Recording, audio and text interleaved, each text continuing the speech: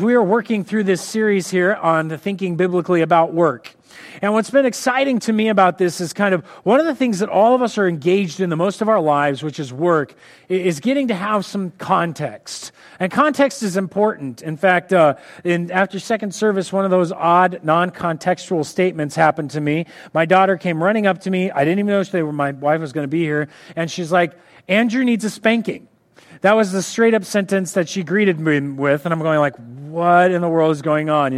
Is this because you're upset that Andrew needs a spanking? Does Andrew need some? So it's all this kind of like odd context. Finally, I find out he's been throwing fits and causing problems and doing stuff, and we're like, okay, I'll handle this later. But the answer is just basically, sometimes you get a statement that's like an insider statement. Now, sometimes you get a statement that's an inside joke. You start laughing at it because you know what's going on, but nobody else gets it around you. Or perhaps you're at church and you've heard words used like prayer warrior, and you're like, is that like an ISIS person? What's going on? I don't get what a prayer warrior is. It's like, we were joking around, maybe we should use prayer clerics. That sounds strange enough too. The insider language can occur at churches, can occur inside groups. And what shapes and cleans up all that stuff is the story. Having been around, being in the context, knowing what's going on. Context is king, and stories are important. In fact, this is why what we've been doing is trying to put work in a context. Trying to put work within the bigger story that it fits in. Otherwise, work is kind of this random thing that people go do. Why are we doing it? What's the point? Why are we here? And story always puts all of this in context. And so we've been looking at a particular story. I haven't really been explicit about this, but I'll be so more today. And that particular story that we've been rolling through and looking at in this series is the gospel story. In fact, what we're going to discover is that this gospel story is something bigger than many of us even imagined. That the gospel is not just simply a self-transformation, a salvation from my sins being forgiven, but it is a greater thing than that. It's a redemption of even bigger things than just you and me. In fact, the gospel transforms more than just a person. It actually can be a transformation of work. And that's what we're going to look at in context to work. As we think about this, we're talking about salvation.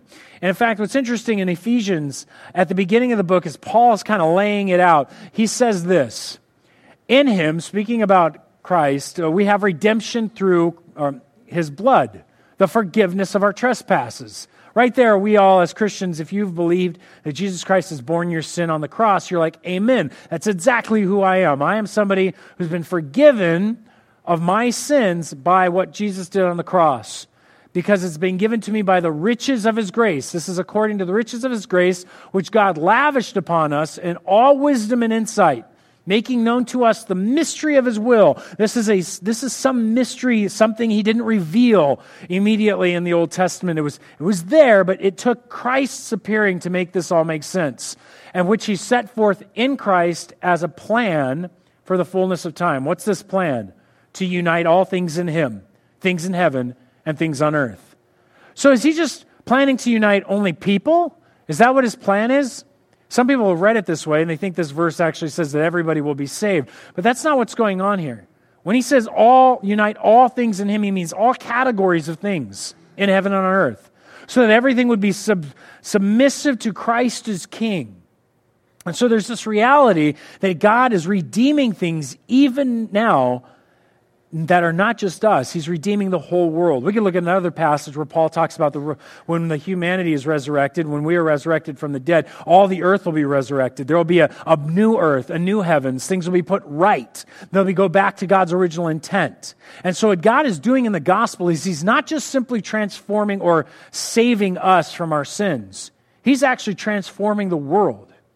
He's actually seeking to undo the sinful destruction that has occurred to the environment, to our work, to ourselves, to our families, to everything. In fact, this story is typically known in this fashion. The gospel story is a creation, a fall, and a redemption. And that's what we did. We started off in creation.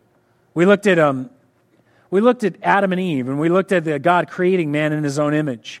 And we realize work is not something that is a necessary evil. It's not something that's been imposed upon us because God's angry at us and we've done something wrong. No, we work because we're made in God's image. We work because God worked first.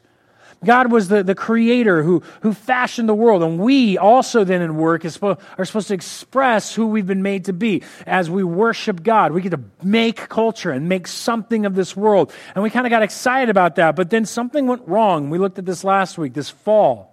Adam and Eve sinned. And in essence, what happened is in our sin, we became guilty.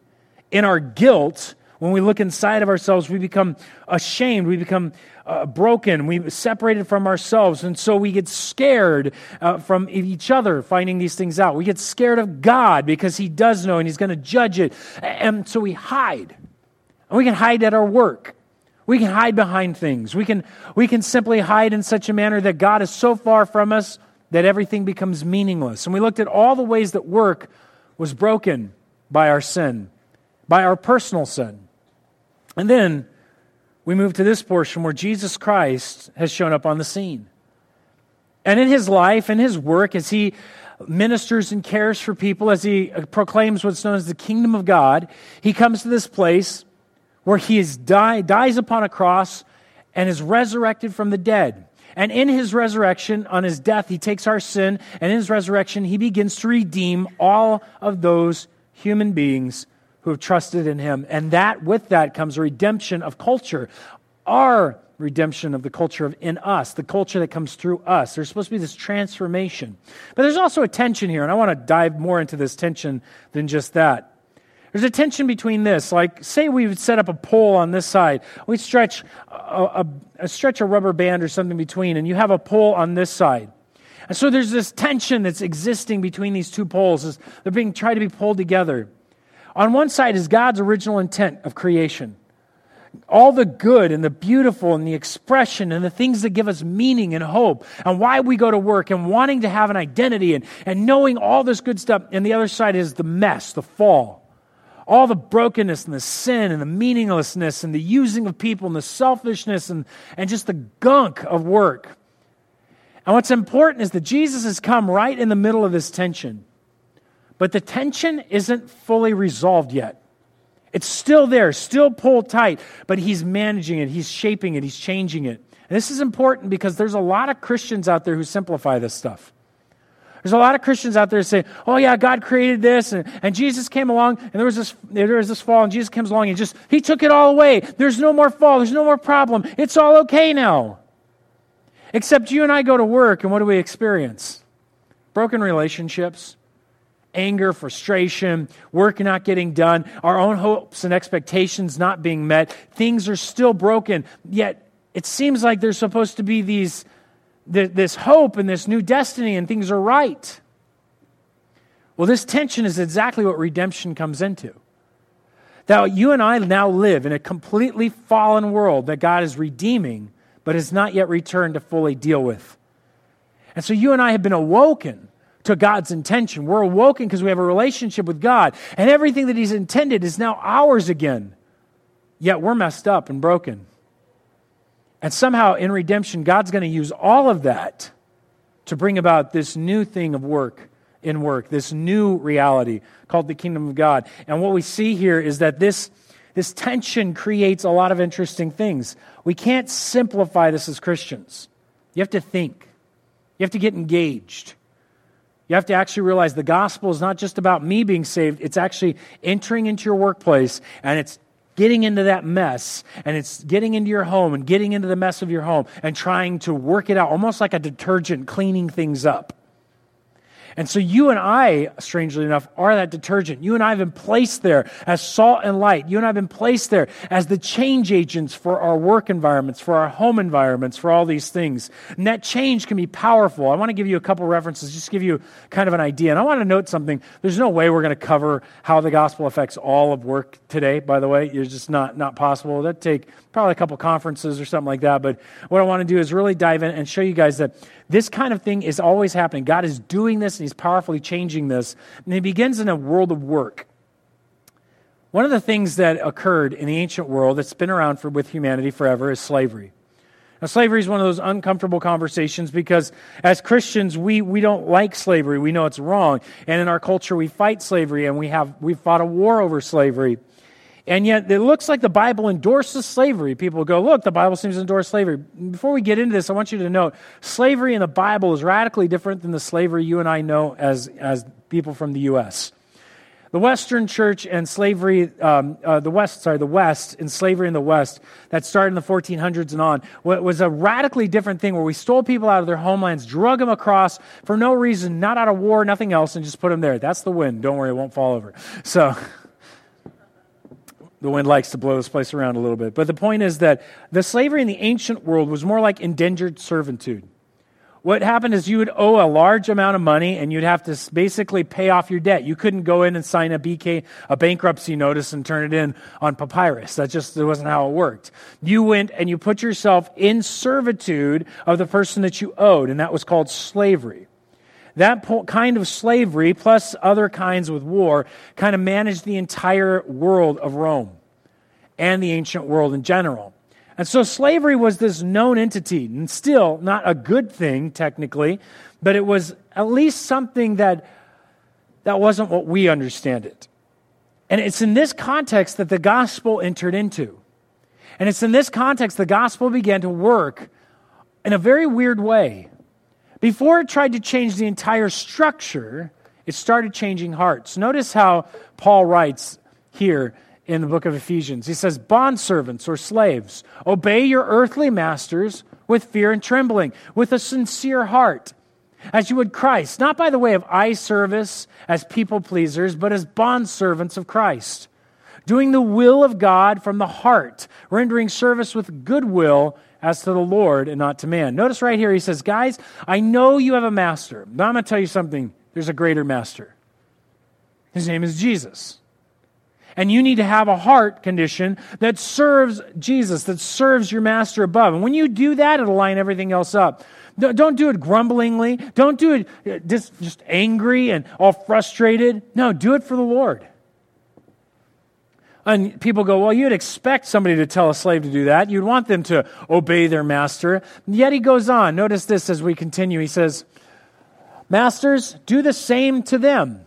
Stop your threatening, knowing that he who is both their master and yours is in heaven, and there is no partiality with him. And suddenly, in one adept move, the gospel comes in and takes these authority structures and just, levels them. Says, listen, master, you don't get to yell and scream at these guys. You need to treat them like your master's treating you, because you're a bondslave to Christ. You have the same master. You're on equal playing field. You're made in the image of God, is in essence what he's going to. And he's equalizing all these structures that were sinful, changing heart conditions in these situations. And so at the table of communion, you'd have the slave and you'd have the slave master sitting there as equals, eating. He couldn't tell them, get up and go serve. They were brothers. You couldn't do that to your brother. You couldn't do that to your sister. And so suddenly this equalization occurs in the heart condition that starts a movement rolling forward. In fact, there's another passage in another book here in the book of Philemon. And this is an interesting segment because Paul has met a runaway slave named Onesimus and sent him home to Philemon, who is his owner, with this letter. Now, Paul has discipled Onesimus and sent him home. And so now Philemon gets this letter. And this is what it tells him. For this, perhaps, is why he was parted from you for a while, that you might have him back forever, no longer as a bondservant, but more than a bondservant, as a beloved brother. In other words, now that he's a Christian, he's not going to be your bondslave anymore. He's going to be your brother, especially to me. How much more to you, both in the flesh and in the Lord? So if you consider me your partner, receive him as you would receive me. In other words, as a freed man. And in this context becomes an interesting conversation that begins to birth, that we have an equalization of people. We have even when they come to Christ, there's a destruction of the concept of slavery in general. And eventually these undercurrents of the biblical text, these undercurrents of being made in the image of God would lead to a man named William Wilberforce, and to abolitionists across the country who are Christians dedicated to the eradication of the American slave trade and the European slave trade for the sake of people being made in the same image, the image of God.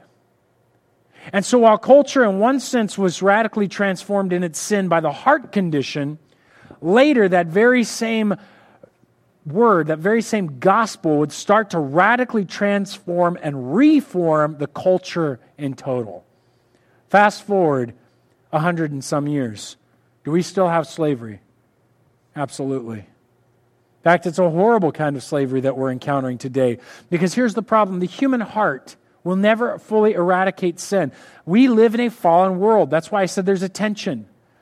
Eliminate slavery in one time of human history, eventually we'll invent it again and we'll live in it again. Eliminate certain things in one time period, it will come back because the human heart is sinful. We live in a sinful world. But that doesn't mean we're not responsible as the change agents to continue to fight for the gospel, the transformation of human beings in society, in work, and in our own hearts. It starts with heart change, ends up in society change. The gospel changes things, radically changes things, including work. Notice, I picked these passages on purpose because you could easily insert for master and slave, boss and employee. That's in essence what it was in that time period. It was the work world. The gospel entered the work world and began to change hearts, equalizing bosses and employees in a sense. Fighting for justice in certain areas. Guys, the gospel does very powerful things in the hearts of people and in the structures of society. Now, this can get complex. So let's just start here. Why don't we just consider the first change that needs to happen is in our own hearts. We work now to better the lives of others in the world. Because we've been redeemed, that should change us to be transforming agents. Where do I get this thought from? Well, actually, I get it from Matthew chapter 18, beginning in verse 23. Why don't you go there with me? It's in an interesting section dealing with forgiveness and reconciliation. And so Jesus has just been asked a question by Peter about how many times he should forgive. And Jesus tells him, in fact, you should forgive him as many times as you possibly can, is basically what he says. And then he gives him this parable, beginning in verse 23 of Matthew chapter 18. Therefore, the kingdom of heaven may be compared to a king who wished to settle accounts with his servants. When he began to settle, one was brought to him who owed him 10,000 talents. Now, note, a talent is about 20 years' wages. So he owes 10,000 times 20 years' wages. So he owes a lot of money. I don't even know how you spend that kind of money, let alone borrow that much money. But that's how much he owes him. So in other words, it's an unpayable debt. That's what it's being said here. It is so radically huge, so large, it's not payable. There's no amount of resources to cover it. When he began to settle, one was brought to him and owed him 10,000 talents. And since he could not pay his master ordered him to be sold with his wife and children and all that he had, and payment to be made. So the servant fell on his knees, imploring him, "Have patience with me, and I will pay you everything," which is kind of laughable. And out of pity for him, the master of the servant released him and forgave him the debt.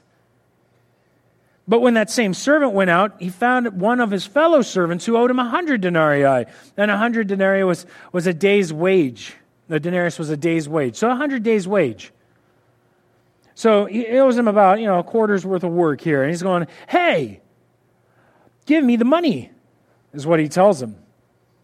But when the same man is owed him 100 denarii, and he's seizing him, beginning to choke him, saying, "Pay what you owe." Verse 29. So his fellow servant fell down and pleaded with him, "Have patience with me, and I will pay you." He refused and wouldn't put him in prison until he should pay the debt. When his fellow servants saw what had taken place, they were greatly distressed, and they went and reported to their master all that had taken place. Then his master summoned him and said to him, "You wicked servant, I forgave you all this debt that you pleaded with me, and should not you have had mercy on your fellow servant as I had mercy on you?" And in anger his master delivered him into the jailers until he should pay his last debt. Pay all his debt, sorry.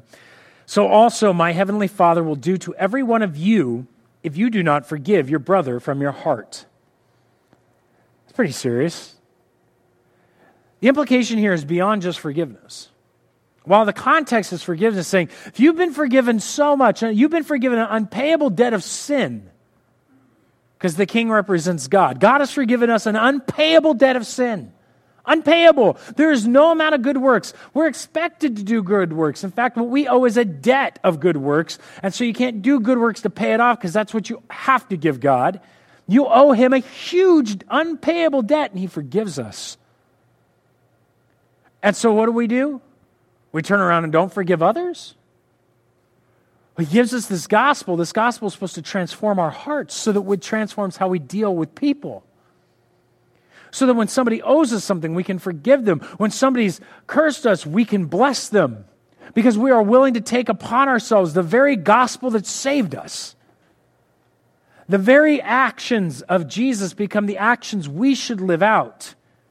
And this is what's interesting to me then, is that this shapes the way that we think. How many of you have, let's just ask, in a business setting, if you work in a corporate business setting, have you ever prayed for your competitors to be blessed? That sounds odd. Why would I pray for my competitor to be blessed? Because Jesus told us to bless our enemies.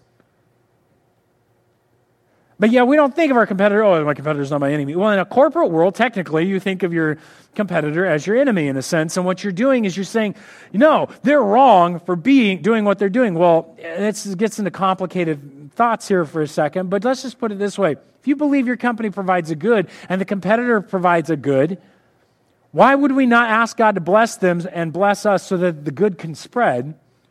Or when we see that they're blessed, there are more people that are cared for because there are more jobs for them to have, which blesses our society, which increases more people out there who can purchase maybe even your products or whatever. You go, well, they're my competitors. Right, which causes you to maybe hone your own skill to serve even better. And so by you blessing your competitor, you both learn to serve better. It becomes a better world in a sense.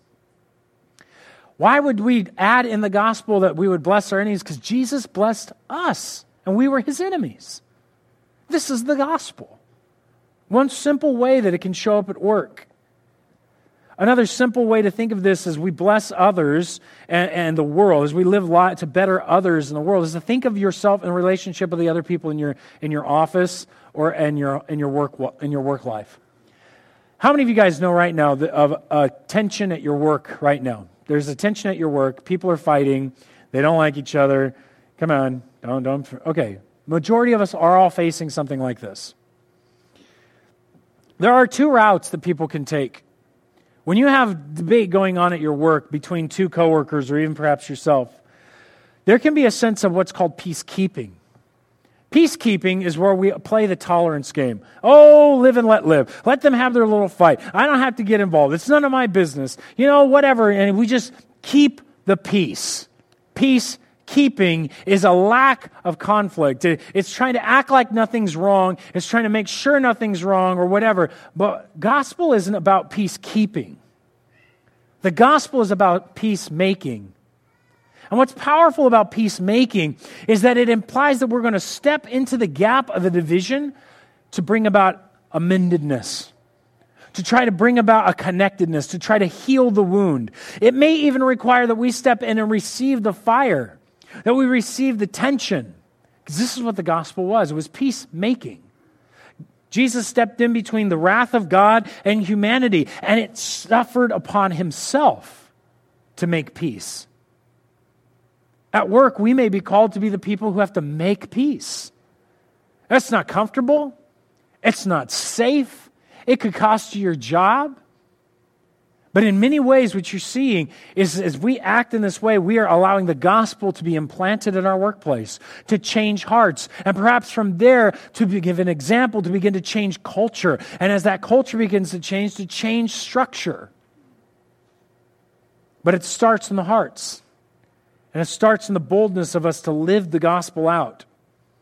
And when we do this, we're going to go through tensions. We're going to go through problems, which is what I think God expects. In Romans 8:28, it says, we know that for those who love God, all things work together for good for those who are called according to his purpose. It goes on to say that we would be predestined to become the image of Christ, that God is using all of this stuff to shape us into our hero, to make us like Jesus. God is using all these things to challenge and shape us. And as we are shaped, our hearts are changed. We step in, and God willing, it begins to shape our world around us. The gospel begins to change work. Even greater is the ability for it to change why you do your work. If your work in a greater way is caring for the world, it's a noble act. Because Christ came to do good for the world. The gospel calls us to look at our jobs. Are we doing good? Some of us may have to look at our jobs and go, I don't know if we're doing that good. You have to search it out and look. But some of us can say, yeah, I feel like we're doing it good. Good. Keep up with that. If you're not in a job that you can explain that, you need to wrestle with God and find out, is God, am I supposed to be here?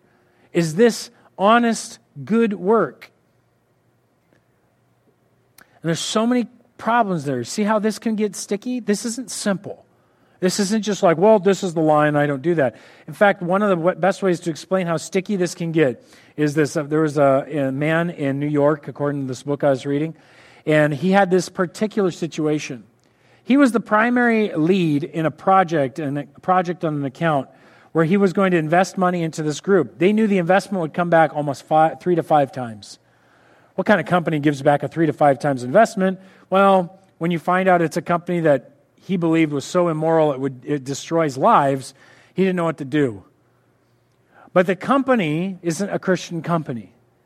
And the investment company, he had a division underneath him that was going to make a windfall from this and was going to support their families with this, was going to be good. And his problem was he had worked really hard to show himself a faithful person to the company, caring about the company, looking out for the best for the company. And now this option comes up, and everybody's like, we need to do this. This is awesome. And his personal conviction is this is evil. And he didn't know what to do.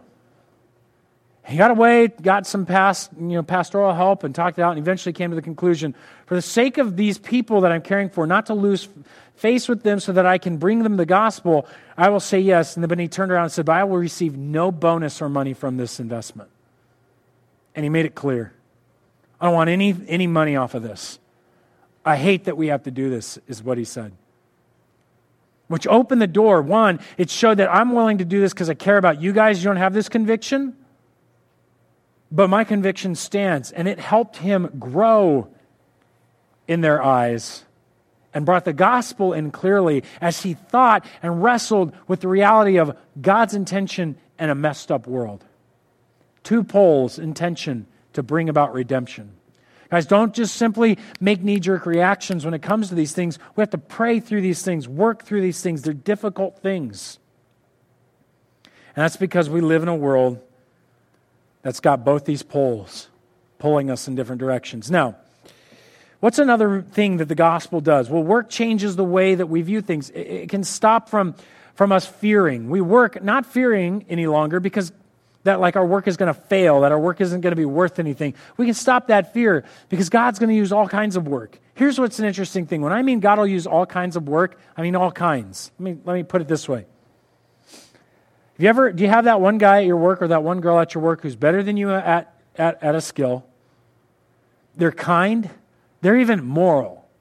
And they do good, hard work. And you look at it and you're just like, what is with this person? You find out they're not Christians at all. Anybody ever ran into that problem?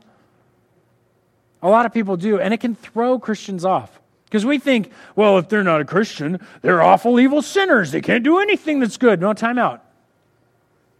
That's not how it works.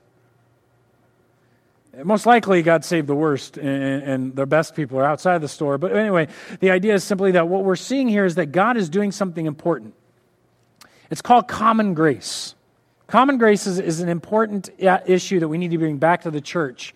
And here's where it comes from. It starts here. In Romans chapter 1, God is revealing himself. Notice at the end, for what can be known about God is plain to them, because God has shown it to them, speaking of all of humanity.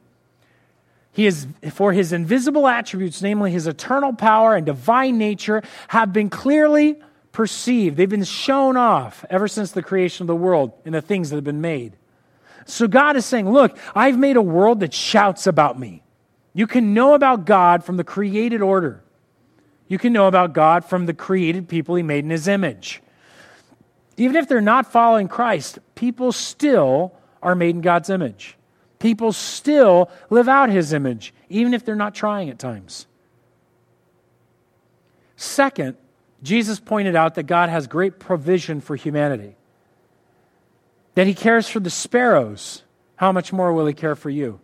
He cares for the lilies of the field, how much more will He care for you? He's providing constantly. And God doesn't just provide through Christians. There are some amazingly good and powerful inventions that have helped humanity out and changed humanity that were made by non-Christians. And we can readily accept that. And this is common grace. God will provide through people. God will provide through unredeemed people. And God may be providing options and insight from somebody who isn't saved at your workplace. Now, what do we do with that? You do this. That's awesome. You praise God for the good. When you see good in somebody, you don't go like, well, he's a sinner. I'm not going to get near. No. You go, what if it's as simple as saying, I love how God uses you. I don't believe in God. Well, I do, and I see God using you. Really? Yeah, you promote the good. You do good things. Do you even know that you're doing these good things? You're so good at this. I admire the skill God has given you. He's gifted you so greatly. You can actually praise and worship God for what He's done in somebody's life who doesn't even know God's doing it. Imagine the kind of encouraging person you become in your workplace because you step in and you see where God is working and you promote and you get excited. In fact, what's awesome about this is you don't have to fear if you sidle up next to a non-Christian to tackle a righteous cause. If you want to buy Tom's shoes, great. You don't have to freak out, a Christian company, or feel like you have to justify everybody as a Christian company because they have a heart for the poverty or a heart for another group. Or a situation out there that we have a heart for. In fact, we as Christians should be able to sidle up with non-Christians and go, we're going to storm that righteous direction. And not fear we're compromising our faith. Because what we're doing is we're standing with them going, we're going to storm that righteous direction. You're going to join us? Yeah, because God said this, this, this, and this. And they go, really? I just thought it was bad. Or it was, again, my morals say this. Well, you want to know why your morals say that? And we have a reason. We have a strength. We can touch the life and give them the insight that maybe they've missed, even though they're doing a good thing from God's revealed world. You go, well, how is that part of the gospel? Well, God, in Jesus Christ, showed up, and He needed to redeem humanity. And so God enlisted a group of people called humanity, all sinful, all broken, so they would crucify Him so that He could redeem them. Remember, God uses everything. He doesn't waste anything. And sometimes I think we're missing out on opportunities to encourage the good that God is doing because we're going, well, that's not a Christian. I don't know what to do with that. You just go up and you praise the good that you see God doing. And so really what I'm trying to tell you is that for us as Christians, we can see in this tension God moving. And this is powerful because guess what? When you go to work, you go with a holy calling. You now go as somebody who is not a secular person to the workplace. There is no secular or sacred work for the Christian. In fact, what we have is a priesthood. In 1 Peter chapter 2, verse 9, it says, Peter's talking to the church. He says, you are a royal priesthood, a holy nation, a people for His own possession, that you may proclaim the excellencies of Him who called you out of darkness into His marvelous light. When you go to work, you guys are priests at work. You don't leave your religion in the room here on Sunday morning. You don't just leave it in your home and personal and privatize it in your cubicle. I'm not saying you be obnoxious, but I say you live like a priest. What does a priest do? They are the bridge between humanity and God. They show up and they represent God. They bring the problems of their workplace before God. Do you pray regularly for your coworkers? Do you have a prayer list that lifts up your coworkers for the betterment of their lives? That we are the priests in our workplace to care for them and to lift them up? Do we counsel them well from the Word of God? Do we counsel them from the counsel of God? Do we enter in and challenge them with the thoughts of God as a good priest would? Because that's what you are in your workplace if you're a Christian. And so don't assume that the pastors and all of us are the sacred people and you're all the secular work. No. God has deemed all of your work as sacred to Him. And so you are indeed that priest that goes to that place. I want you to think through that fact as you go, because it's another way of not fearing that, but God's using your work in a great way. And finally, the gospel gives us a true foundation for how we do our work. And all that confusion when you saddle up next to a non-Christian who's doing good things, they may not know why, they may not have any conclusions on that. We get to give a true foundation for why we do our work. We get to walk in with a knowledge. Ethics is one thing. How many of you guys have taken an ethics course, business ethics class, something like that for your school or for work, right? And a lot of our ethics classes at work now that are presented all have to do with one concept. It's called tolerance. So it's all about tolerating different people groups and, making sure you don't have sexual harassment happening. Here's what I think's funny. Here's how weird ethics are, right? They probably have taught a sexual harassment course or informational gathering at a pornography industry.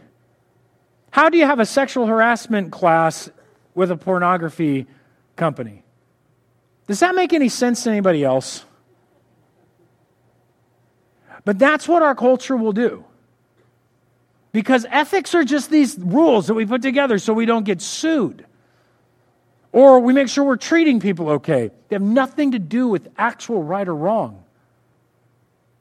As Christians, we get to walk in, and when we see ethics and we see right ethics, we step in and we say, this is ethics, this is truth, because it's grounded in the knowledge of who God is and what He has done. It's not a guessing game for us. It's based on a deep, intimate relationship that I have with the living God who has saved me. And so when it comes, how is this part of the gospel? Because Jesus sat there in the Garden of Gethsemane, and God said He was going to do this, and He goes, okay, not my will, but yours be done. And when we have that mentality, that's a gospel mentality. When we enter into our work and we go, God, I don't want my will to be done, I want your will to be done, we enter into the gospel living itself. And that looks a lot like this. Whatever you do, work heartily as for the Lord and not for men, knowing that from the Lord you'll receive the inheritance as your reward. You are serving the Lord Christ. Our ethics are based from one simple question. Who's your boss, really? And what would He have you do? When you go to work, you work for the Lord, which is always going to better lives. Now, it's not always safe. Not in the American sense of betterment, but in the ultimate sense, you're going to be a priest, you're going to be a peacemaker, you're going to live the gospel right there in the middle of your workplace. And it comes down to that simple question, who's your boss? Who are you really working for? And what would He want you to do? That's our challenge in redemption. In a messed up, fallen world, though God had great intentions, Jesus has saved us to represent Him and to make this redemption happen, to bring it about. Now, this is the action part. Next week, we'll talk about the words part, speaking the gospel at work. But I just want to give you guys a sense of how God is transforming work through His gospel. And it comes down to that question that maybe you guys need to talk to the Lord about. God, you're my boss. How do you need me to work here at work?